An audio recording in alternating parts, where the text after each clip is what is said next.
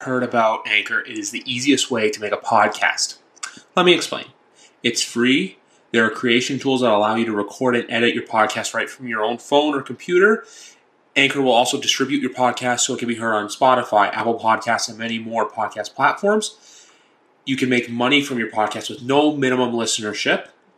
It's everything you need to make a podcast in one place. So download the Anchor app or go to anchor.fm to get started today. Hello everybody, it's Saturday, May 1st, so you know what that means, it's gonna be May. I'm sorry, I had to do that joke.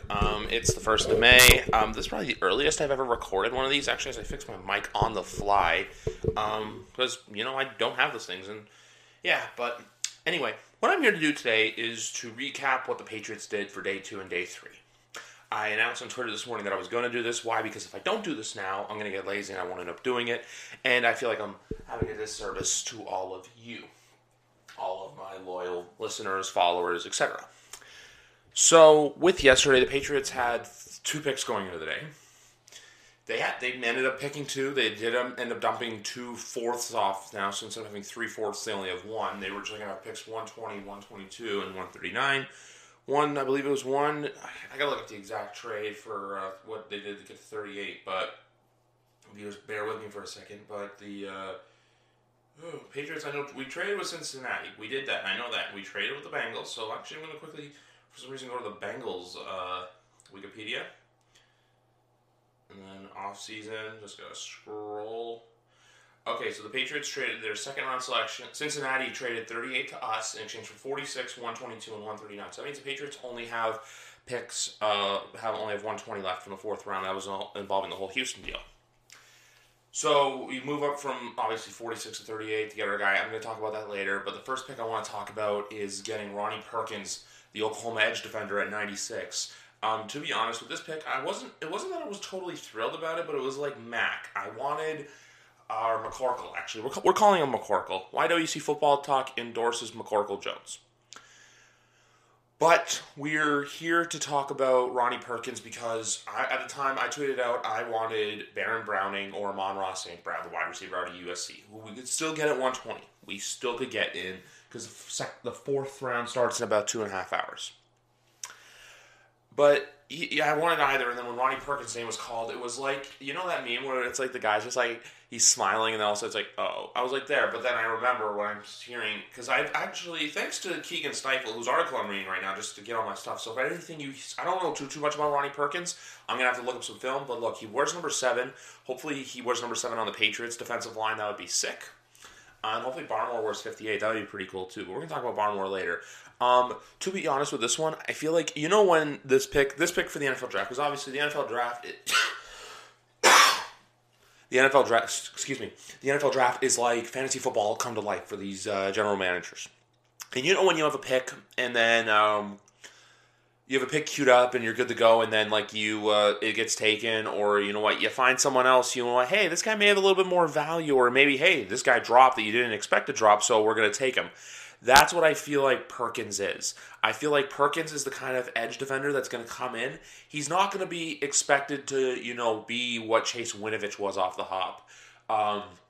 Not expected to come in and be Matthew Judon, Dietrich Wise Jr., all those guys, even to the linebacker, because obviously he's an edge, but even the linebackers. He's going to come in and probably play I could see some 3rd down schemes. I could see some 2nd down, just, get off the edge and go. But the only big thing that I noticed here was, look, besides the value of the pick, the fact that guys like Todd McShay and Mel Kiper had him in his 50, where I remember Todd, because that was the thing too when I'm referencing Keegan, was that he tweeted, I was watching NFL Network for rounds 1 and then into round 2, but then he said, flip to ABC. So I flipped to ABC, and you know what, Todd, the entire time was shocked that Perkins kept dropping. So once we got him, I was just like, all right, cool. But before I get into anything else, also too, he's the only edge player that had a 90-plus Pro Football Focus grade of both a run defender and a pass rusher in 2020. So that's not too bad. And also doing 6 games in 2020, Perkins was recorded 5.5 sacks with 10.5 tackles. He also earned Big 12 second all defensive team, which, pretty good.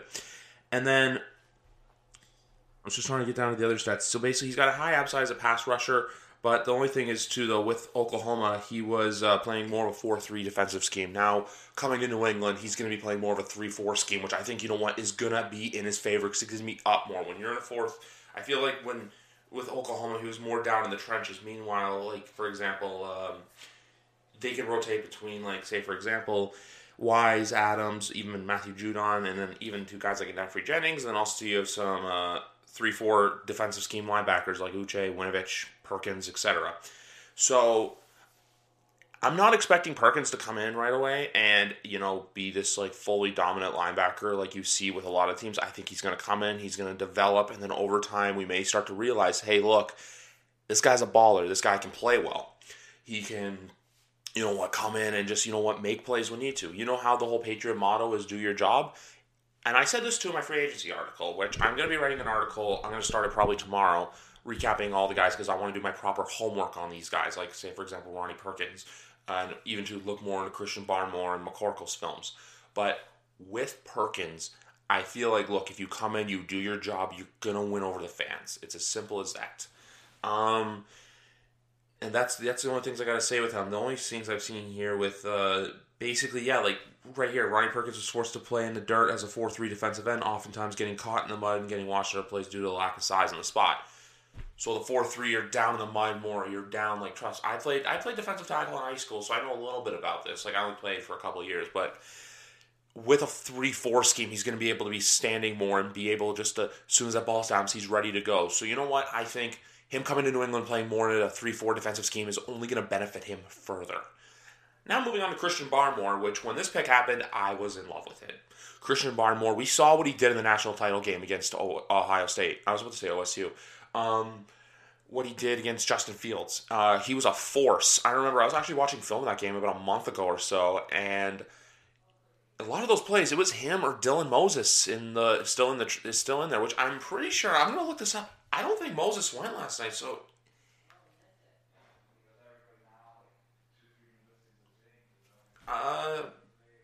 yeah, I don't see anything on here. I think Dylan Moses is still on the board, so the Patriots can get another Bama boy. I wouldn't be mad at that at all. But Barmore's that kind of guy who's going to come in, and you know what? He's Adam Butler's replacement. We're going to have Lawrence Guy. We're going to have Christian Barmore. Barmore is someone who I expect to start immediately. We're also going to have Henry Anderson, Devin Godchuk.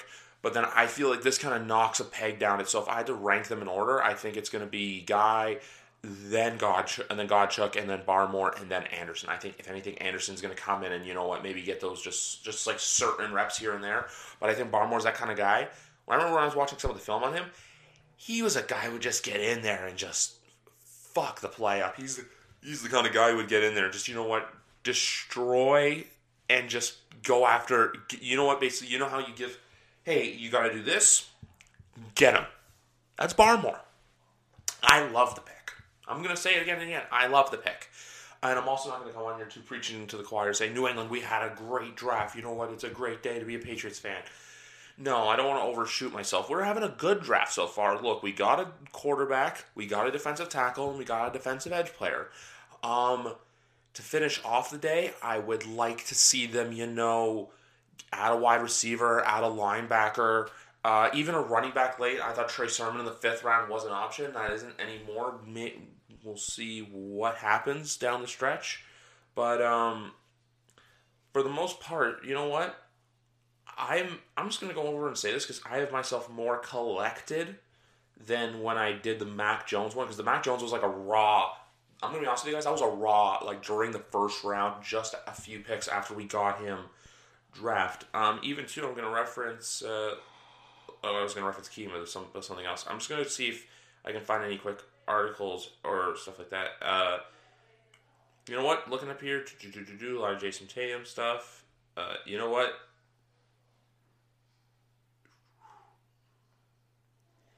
Sorry for the dead airspace, folks. I do my research on the fly. Oh, right here. Christian Barmore is absolutely dominated the Ohio State National Championship game, just like I said. He's a game changer. I think, you know what? It's like, you know how I gave that Adam Butler comparison? I think Barmore is the same way. That he's going to fit so well into this New England's defensive scheme. Like, literally, Bill's going to be able to plug and play him in there. I don't like the people who question Bill's drafting just because look at all the gems he's able to find. He's going to get some guy today that we've never heard of, and he's going to ball. Like, look at, I know Michael Owenu was known, but like coming into the season, I don't think anyone would have said, yeah, first team all rookie. You'd redo mocks, he's going in the first round, because last year's offensive line class was great. So I'll say this, for as long as Bill Belichick is running the show in New England, I'm always going to be confident in what he does. Some of the stuff he does, yeah, it's a little suspect, but you know what? For the most part, I'm not going to argue with the guy. He's got 6 rings. I've got none.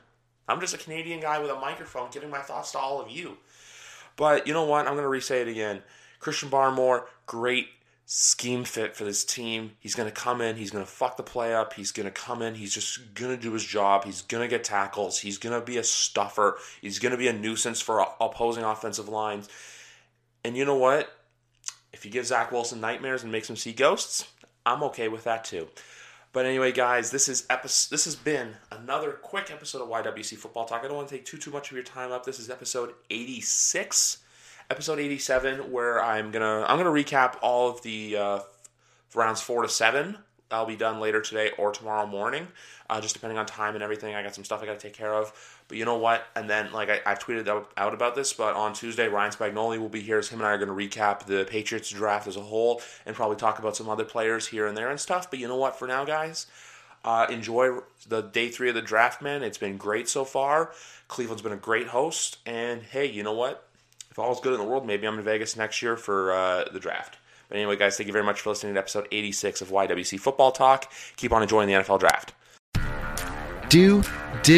Will, the Story of People podcast is now available on the Crier Media Network. The first 5 episodes are here and feature some incredible guests that fit into one or all 3 of those categories. Ready? Tara Sloan from the San Jose Sharks, Undercurrent podcast, and NBC Sports. Marianne Iveson from Iveson Voice and the Let's Take This Outside podcast to talk about the world of outdoors as well as voiceover land. Ariana Hunsicker, future Canadian Paralympic swimmer, already winning tons of awards for this country. Scott McGregor from the Hot Wallet podcast to dumb down the world of crypto, Bitcoin, and NFTs so you don't have to. And Jackie Holowati from Climate Pledge Arena in Seattle, Washington, the first net zero carbon certified arena on the planet.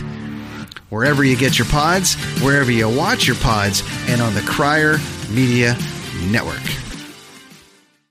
I'm Jeff Woods, and I'm shining a light on music and the rock stars who make it. He just was one of those people. He stood out. He was a magic guy. He really was a magic guy. We all have faults. He had the same amount of faults as we all have. This was before Led Zeppelin. Robert was full on. I mean, he was Led Zeppelin without the band behind him. He had the hair, the jeans, the whole thing, you know. And he was amazing. The Records and Rockstars podcast, heard around the world and yours to hear wherever you get podcasts. All the episodes from JeffWoodsRadio.com.